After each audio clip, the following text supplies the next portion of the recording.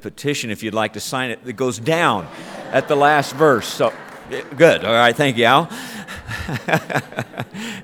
It'll be in the lobby afterwards if you'd like to sign that petition. And for those of you whose Bible does just fall open to the book of Revelation, I guess I'll do a series in Genesis next to make your Bible wear out evenly. We've enjoyed Revelation chapter 1 as we have been going through verse by verse on each Sunday. And we have gone from verse 13 through verse 16 and seen the description of Christ as he is described to us in these details. And then in verse 17, as we come to this verse, we see John's reaction to, of course, what he saw.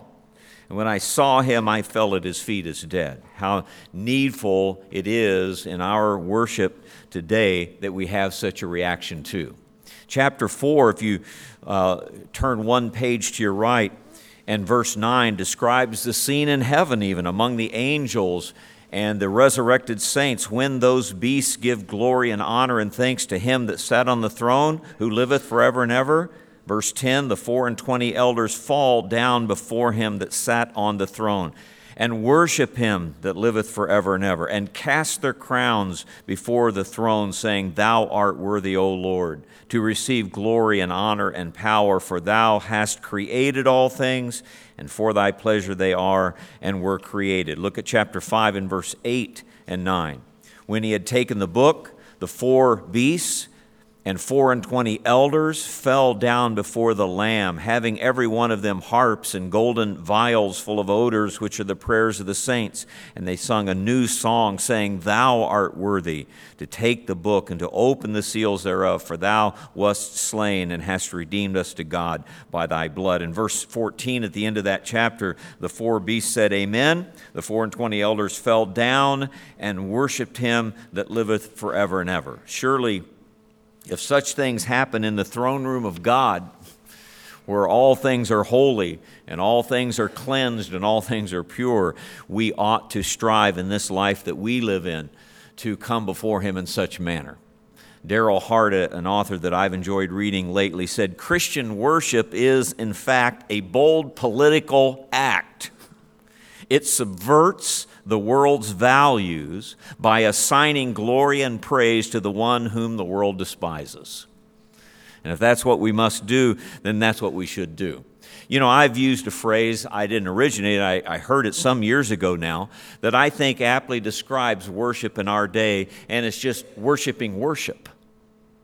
You know, we have decided that we just like the act of worshiping. And especially in churches that have all the paraphernalia, the sights and sounds and everything, they just enjoy worshiping the worship. And they are watching themselves worship and creating new ways to do it and creating new things to do about it. John Blanchard, who used to be in rock music himself before he was converted, said, however sincere the rock singer's motives are, however genuine his personal devotion to the Lord, whatever his songs are saying, what so often comes across is not, behold the Lamb of God, but look at me saying, behold the Lamb of God.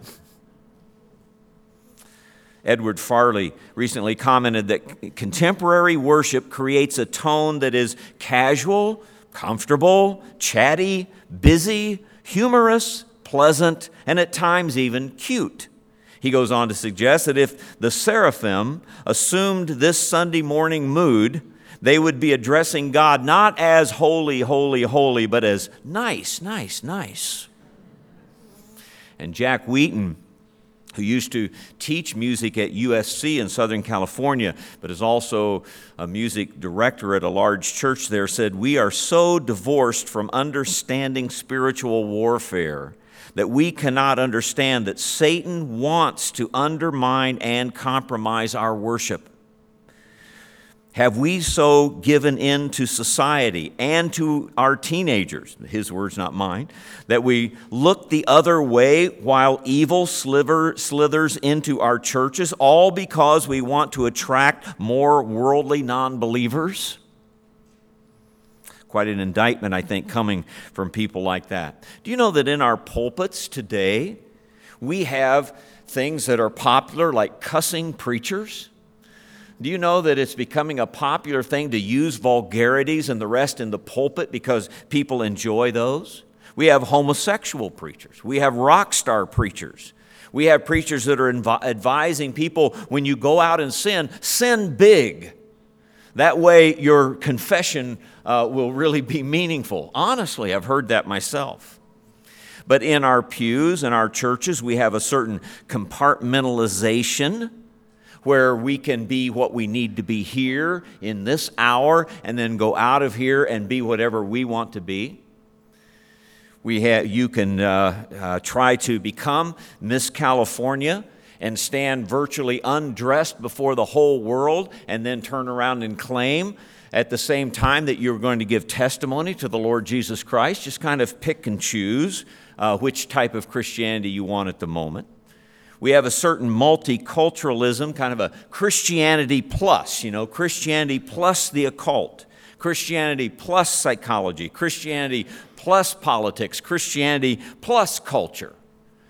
And we have a certain deconstructionism too, Christianity minus morality, Christianity minus doctrine, Christianity minus reverence, Christianity minus any lordship of the Lord Jesus Christ at all.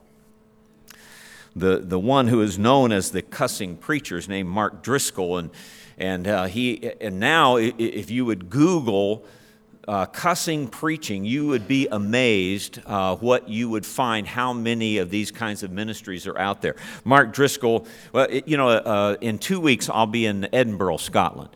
And I'll be there at a place where John Knox instigated that great Reformation. And about 125 years ago, D.L. Moody and Ira Sankey were holding great revivals there. And just a few weeks ago, this Mark Driscoll was there in Edinburgh, preaching, the cussing preacher in Edinburgh.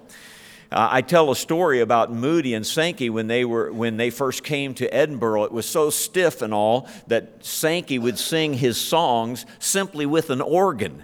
And they were so not used to organ music that they had a hard time just getting used to Ira Sankey, of all people, singing hymns with an organ. And one little old Scottish lady stood up in the middle of the service and she said, let me out, what would John Knox think of the likes of ye? And ran out of the service because he was singing with an organ. And here a few weeks ago, Mark Driscoll goes there and stands before a huge audience of young people and says, well, you got three choices. I can preach on the holiness of God. There was silence in the auditorium. I can preach on the grace of God. Silence in the auditorium. Or he says, I can preach about raw sex from the Song of Solomon. And everybody stood and cheered. And that's what he preached on. Vulgar sermon. I read part of the text. And I wouldn't even read it to you in public, what he was preaching. There where that great congregation chafed a little bit even at Moody and Sankey.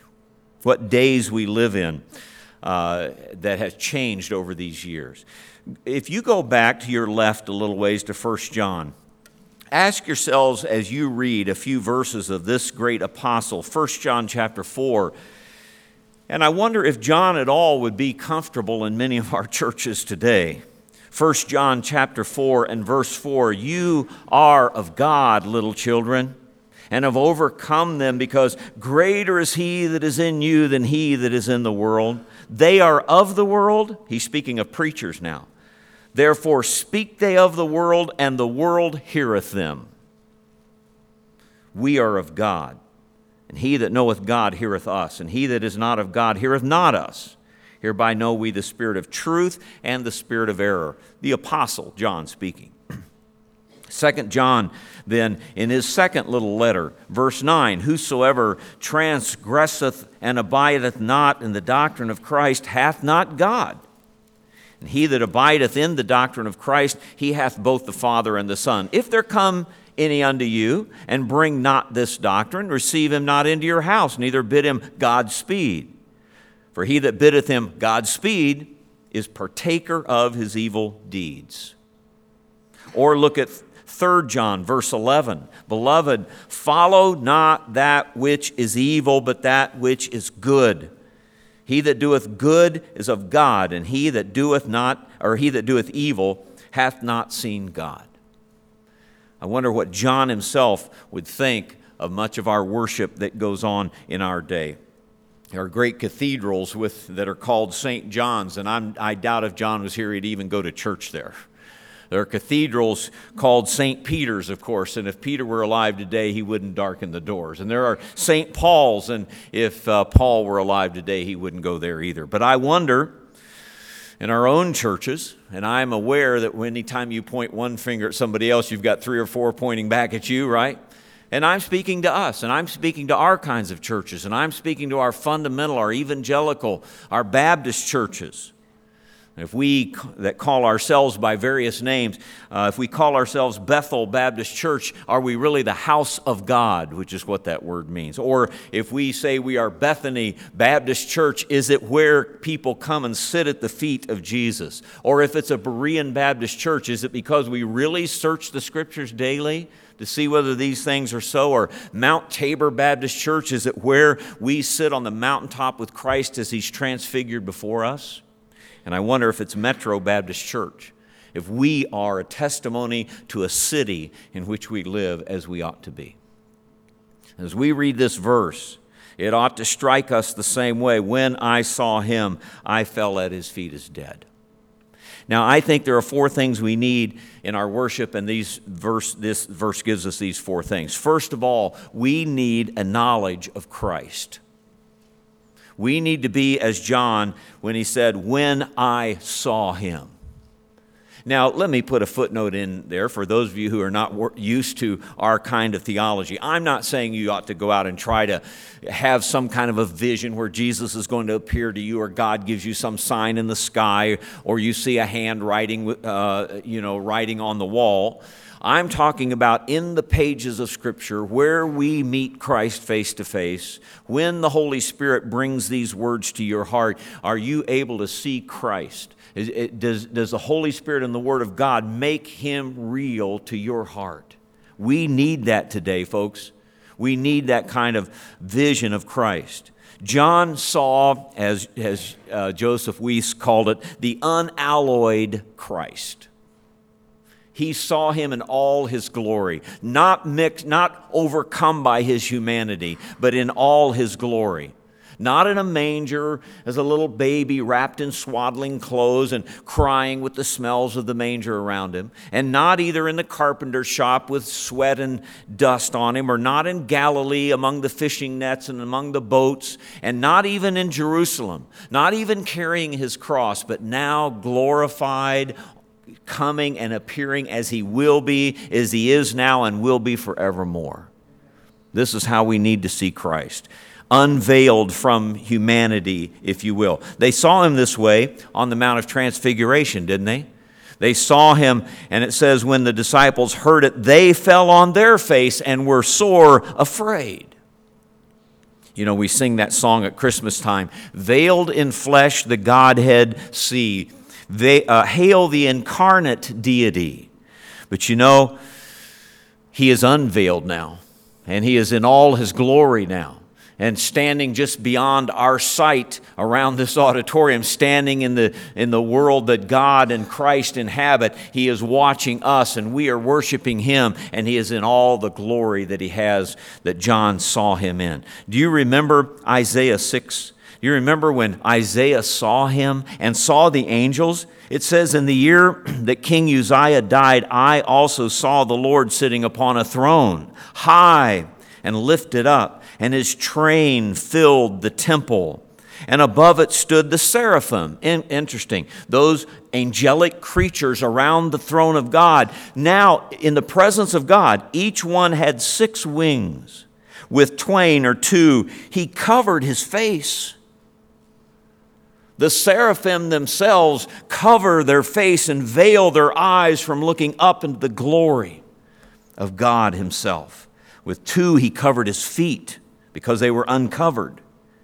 And with 2, He did fly. And one cried unto another and said, Holy, holy, holy is the Lord of hosts. The whole earth is full of his glory. We sing a song called Immortal, Invisible, God Only Wise. And the third verse says, Great Father of glory, pure Father of light, thine angels adore thee, all veiling their sight. All praise we would render, oh, help us to see. 'Tis only the splendor of light hideth thee. And yet in many of our services today, we stand brashly before God and parade ourselves before him and dare God to watch us do what we're doing. Holy, holy, holy, we sing. All the saints adore thee, casting down their golden crowns around the glassy sea. Cherubim and seraphim falling down before thee, which wert and art and evermore shall be.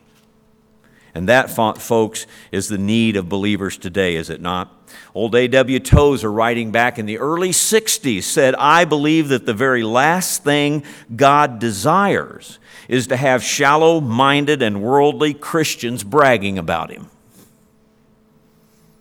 And in the same day, J. Sidlow Baxter wrote, breeziness and singiness are no compensation for lack of depth and dignity in the house of God.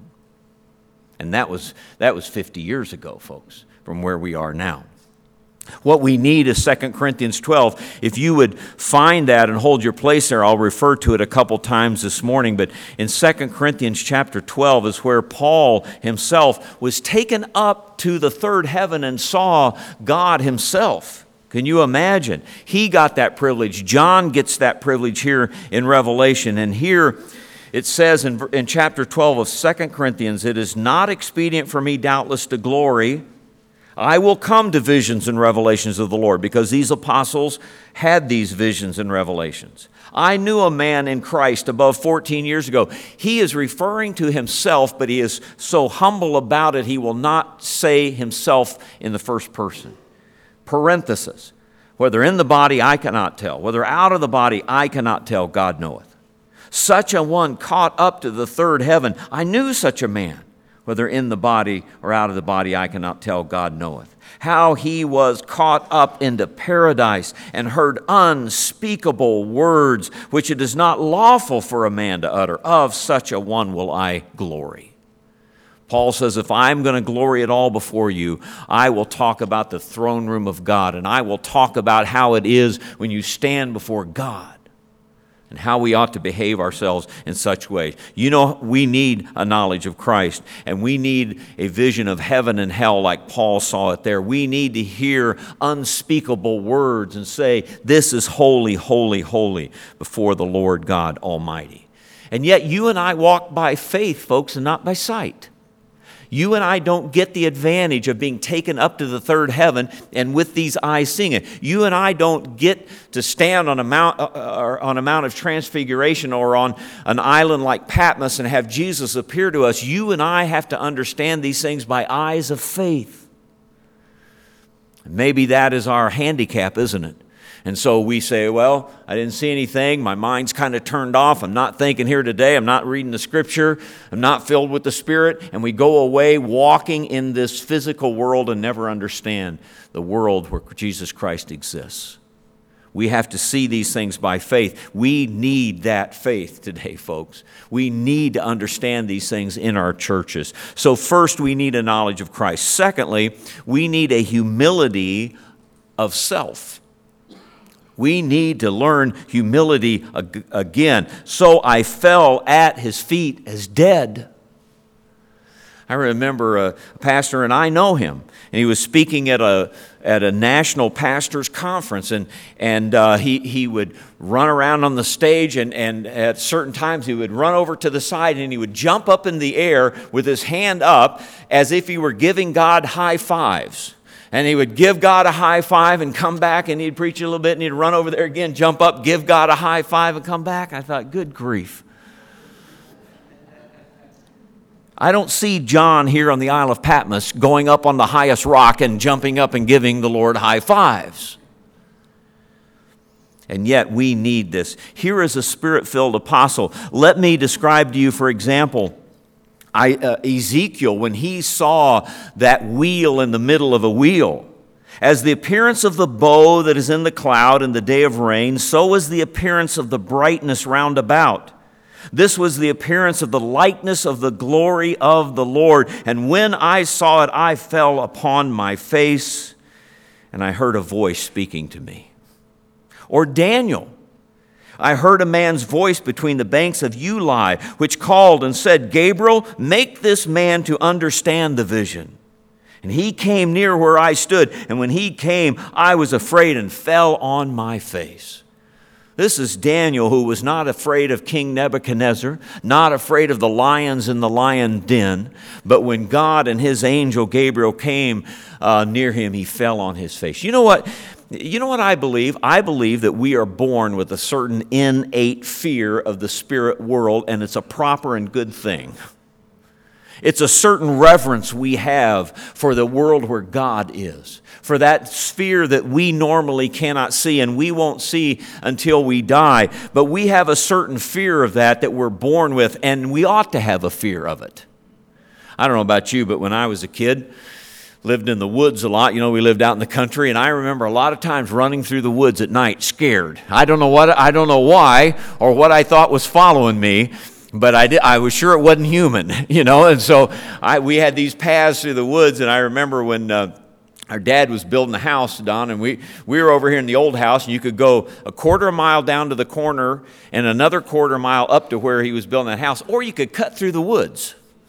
So I remember lots of times it was dark, and I knew that path. I knew where to duck under the limbs and jump over the logs, you know, and you never saw a 7-year-old kid run so fast in your life.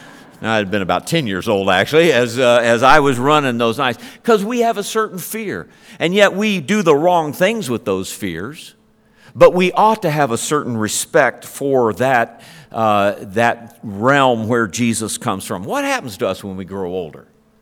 We get bolder, do we? We don't believe in those things anymore. We're too brash to be afraid and to fear in those ways that we should. We talk about ghosts and we talk about things like that, and it's really demons running in this world. Here was John. Somebody said if John hadn't been in the Spirit on the Lord's day, he probably would have died of fright. But here he is in the Spirit, and yet he hadn't even seen the rest of the book yet. Think of what John's going to see in this book. Think of what he's going to understand.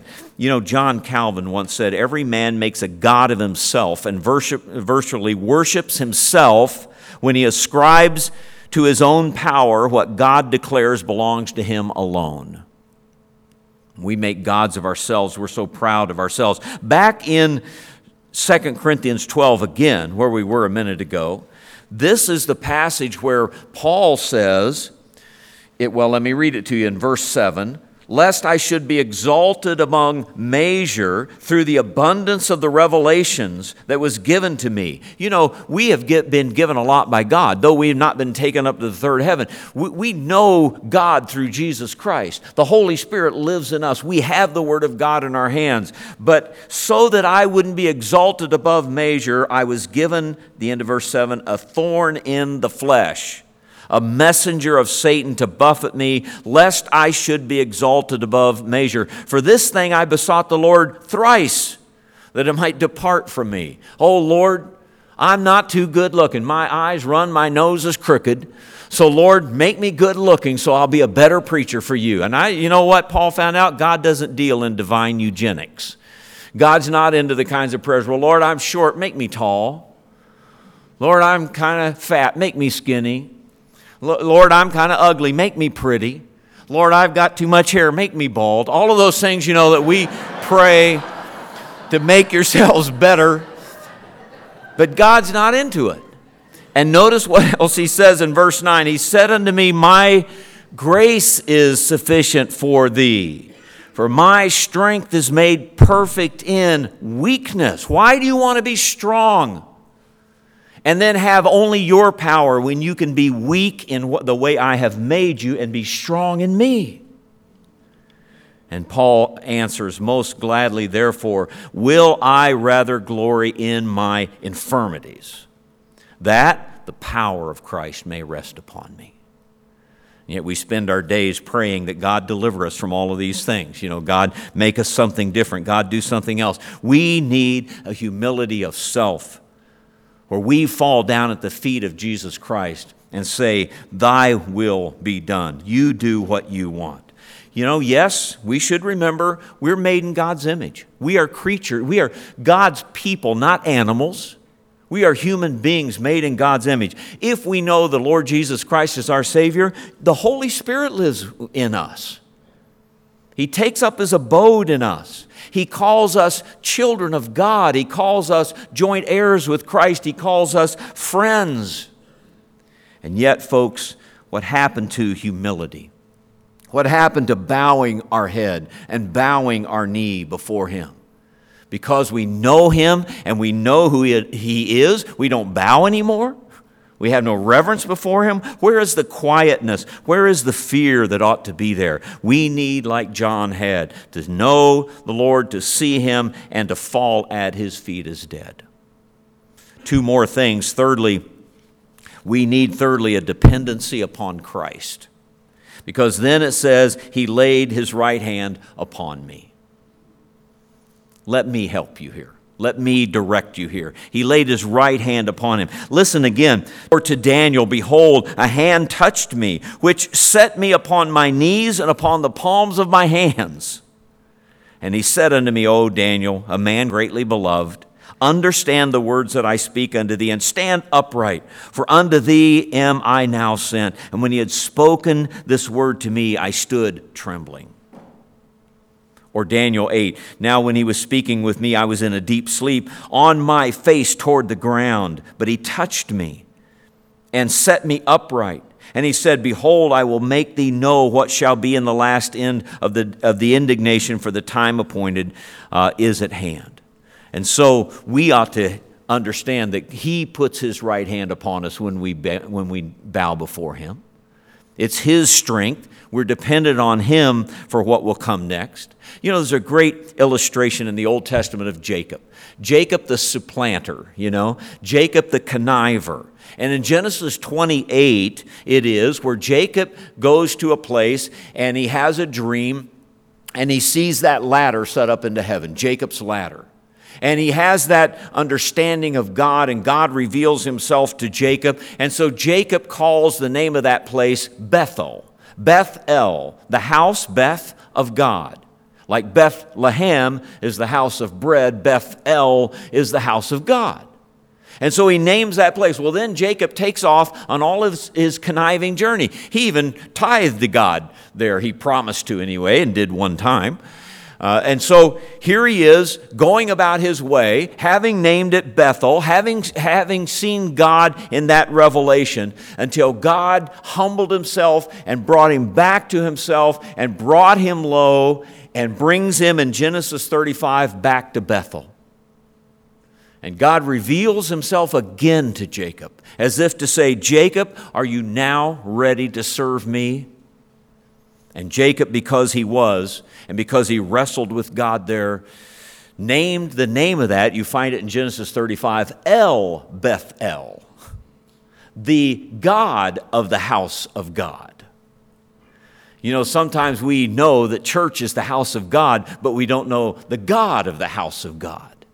And finally, when Jacob understood how dependent he is on God Himself, he called it not just Bethel, but El Bethel, the God of the house of God. And then God said, all right, I'm going to change your name from Jacob to Israel, from supplanter to the people of God, and all of your descendants now will be called Israelites.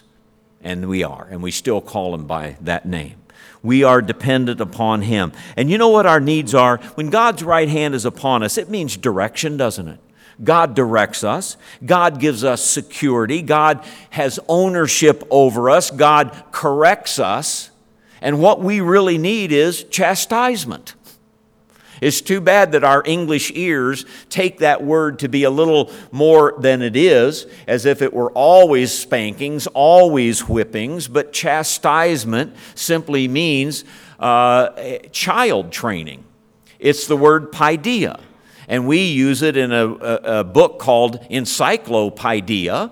And the encyclopedia takes the child and trains him from A to Z, encyclopedia. And so we train a child from A to Z. And the word chastisement, it comes from the word paideia. It is child training.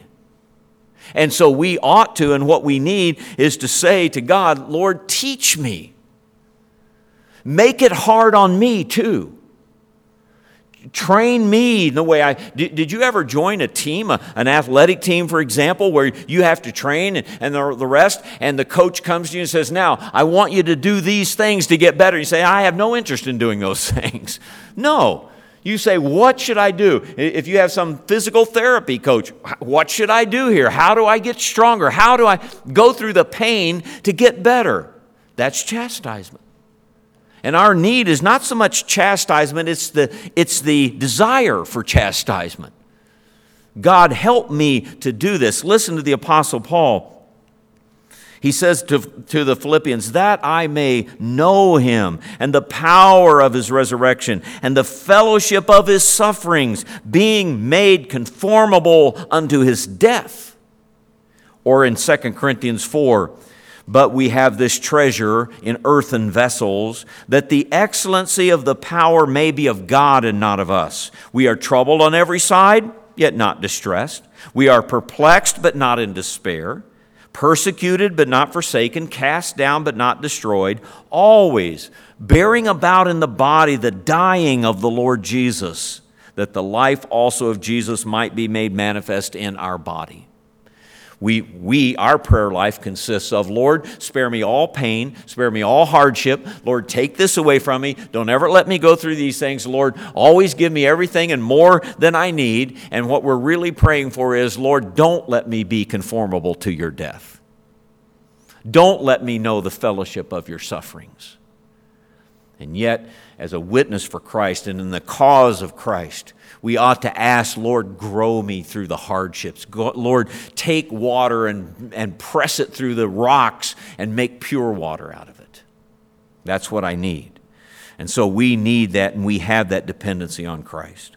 I remember when a high school teacher of mine, back in the 60s, when it seemed like everything was falling apart and rebellion and burnings and everything, and it seemed like kids were just rebelling, and they were against most things. Now, I was in high school from 64 to 68, so right in the middle of that time. It was Mr. Hawley who said, I'm going to make a proposal that we close the school. Just lock the doors, don't let anyone in until one student says, hey, I want to know something. And he says, then we'll reopen the doors and start from there. I wonder sometimes if God doesn't say, I'm going to lock the doors to the church until my people say, Lord, I want to know something. Lord, I want to do something for you. I want you to do something with me. We have a dependency on Christ. He puts his hand upon us because he wants to stand us on our feet and use us, not in our own power anymore, but in his power. And so the last thing that we need is this assurance before God also. So in verse 17, I saw him. Secondly, I fell at his feet as dead. Thirdly, he laid his right hand upon me. And fourthly, he said, fear not, which is where we're going to stop today. Fear not. An assurance before him. Let me go back to Isaiah 6, if you will, and listen to Isaiah when he sees the Lord high and lifted up, and he sees the throne room of God and the angels veiling their faces before God. Then said I, woe is me, for I am undone, because I am a man of unclean lips, and I dwell in the midst of a people of unclean lips. For my eyes have seen the King, the Lord of hosts. Don't you sometimes feel like we dwell in the land of people with unclean lips when these eyes and these lips have seen the Lord? Then flew one of the seraphim unto me, having a live coal in his hand, which he had taken with tongs from off the altar. And he laid it upon my mouth and said, lo, this hath touched thy lips, and thine iniquity is taken away, and thy sin purged. Also I heard the voice of the Lord then saying, whom shall I send? And who will go for us? And then said I, here am I, send me. First, we need to truly have a knowledge of Christ and truly humble ourselves, secondly, before Him, prostrate before Him, saying, Father, forgive me of my sin. I am undone, and I am a man of unclean lips. And then we need to know that growing dependency upon Christ as He picks us up again and says, now, son, daughter, walk this way. And then lastly, we need this reverent holiness where we would rather die than disobey God. Hebrews says, wherefore we, receiving a kingdom which cannot be moved, and we will be there in His presence someday. Let us have grace whereby we may serve God acceptably with reverence and godly fear, for our God is a consuming fire. You know what believers need today? We don't need man's evaluation. And yet the church is dying today to have the world like us. We put out surveys. We ask questions. We do everything for the world's sake. We're afraid of the world physically. We're afraid what they'll do to us physically. We're afraid of the world psychologically with our own fears. We're afraid of the world most of all socially. We're afraid of what they will think of us. We're afraid that they won't think well of us, that we serving Christ and going about doing what God has called us to do, that godless men without the Spirit of God won't like us. We're afraid of that. But what we need is God's evaluation. We need to know what God thinks of us. Paul said to the Galatians, do I now persuade men or God? Do I seek to please men? If I please men, I am not the servant of Christ. He said to the Thessalonians, but as we are allowed of God to be put in trust with the gospel, even so we speak, not as pleasing men, but God which trieth the hearts. And He does and He will try the hearts. You know, over in Acts chapter 24, Paul stands before Felix, who's the governor of Judea, and he stands before the governor, brought in chains as a prisoner, and he begins to speak before Felix of what? Sin, of righteousness, and judgment to come. Preaches the gospel to him. Our own sinfulness, the righteousness of Christ, and judgment to come where we'll have to stand before Him and answer one day. And it was Felix who said, when I have a more convenient season, I'll call for you. I think sometimes we hear of sin, and we hear of Christ's righteousness, and we hear of judgment to come, and then we say to God, well, when I have a convenient time, I'll do these things. When it's convenient to me, I'll worship. When it's convenient to me, I'll clean my life up. When it's convenient, I'll begin to serve you, or I'll put this and that away. We sing a song from that, some more convenient time. And yet, what do we need today? We need to see the Lord as John saw Him. We need to humble ourselves before Him. And we need to ask forgiveness for our sins. And we need to have a growing dependence on Him and less of a dependence on ourselves. And let Him stand us on our feet and say, now you're ready to serve me. Go and serve me in my fields. That's what He wants from us. I want you to stand with me if you will. As we're standing, we'll bow our heads before we open our songbooks, and we'll go to God in prayer and ask His blessing in our service. While we're standing, let's pray. Now, Father, you know my heart, you know our hearts. You know the heart of Metro Baptist Church. You know, Father, our needs. You know our faults. You are standing at our elbows today. You are standing in that world that we cannot see, but we understand and know because we know it by faith. You look into every heart, you know every thought, not only yesterday and today, but tomorrow. You know our hearts, you know our desires. And so, Father, you know our great need. We humble ourselves before you right now and ask you, Father, to look inside us and to cleanse us. Cause us to see also our own sin. Cause us to see, Father, the way you see things and to confess these things, to speak the same things as you speak. So, Father, if we need to be on our knees this morning, take us to our knees. If we need to confess to you where we're standing before we sing, help us to do that. If we, Father, need to come and humble ourselves before you, I pray you'd help us to do that. May we as a church learn to serve you and to be the people we ought to be. Father, there may be someone here that doesn't know Christ as Savior. They're in our services today. We're so thankful that they are. And may it please you that your Holy Spirit speak to that heart. May that heart be open to His pleading. And Father, I pray that that person would come today to know Jesus Christ as Savior. Now, Father, have your will and your way in this time that we sing, and we ask it in Jesus' name. Amen. On page 345, the song, Pass Me Not, O Gentle Savior, I think a good song for today. And here is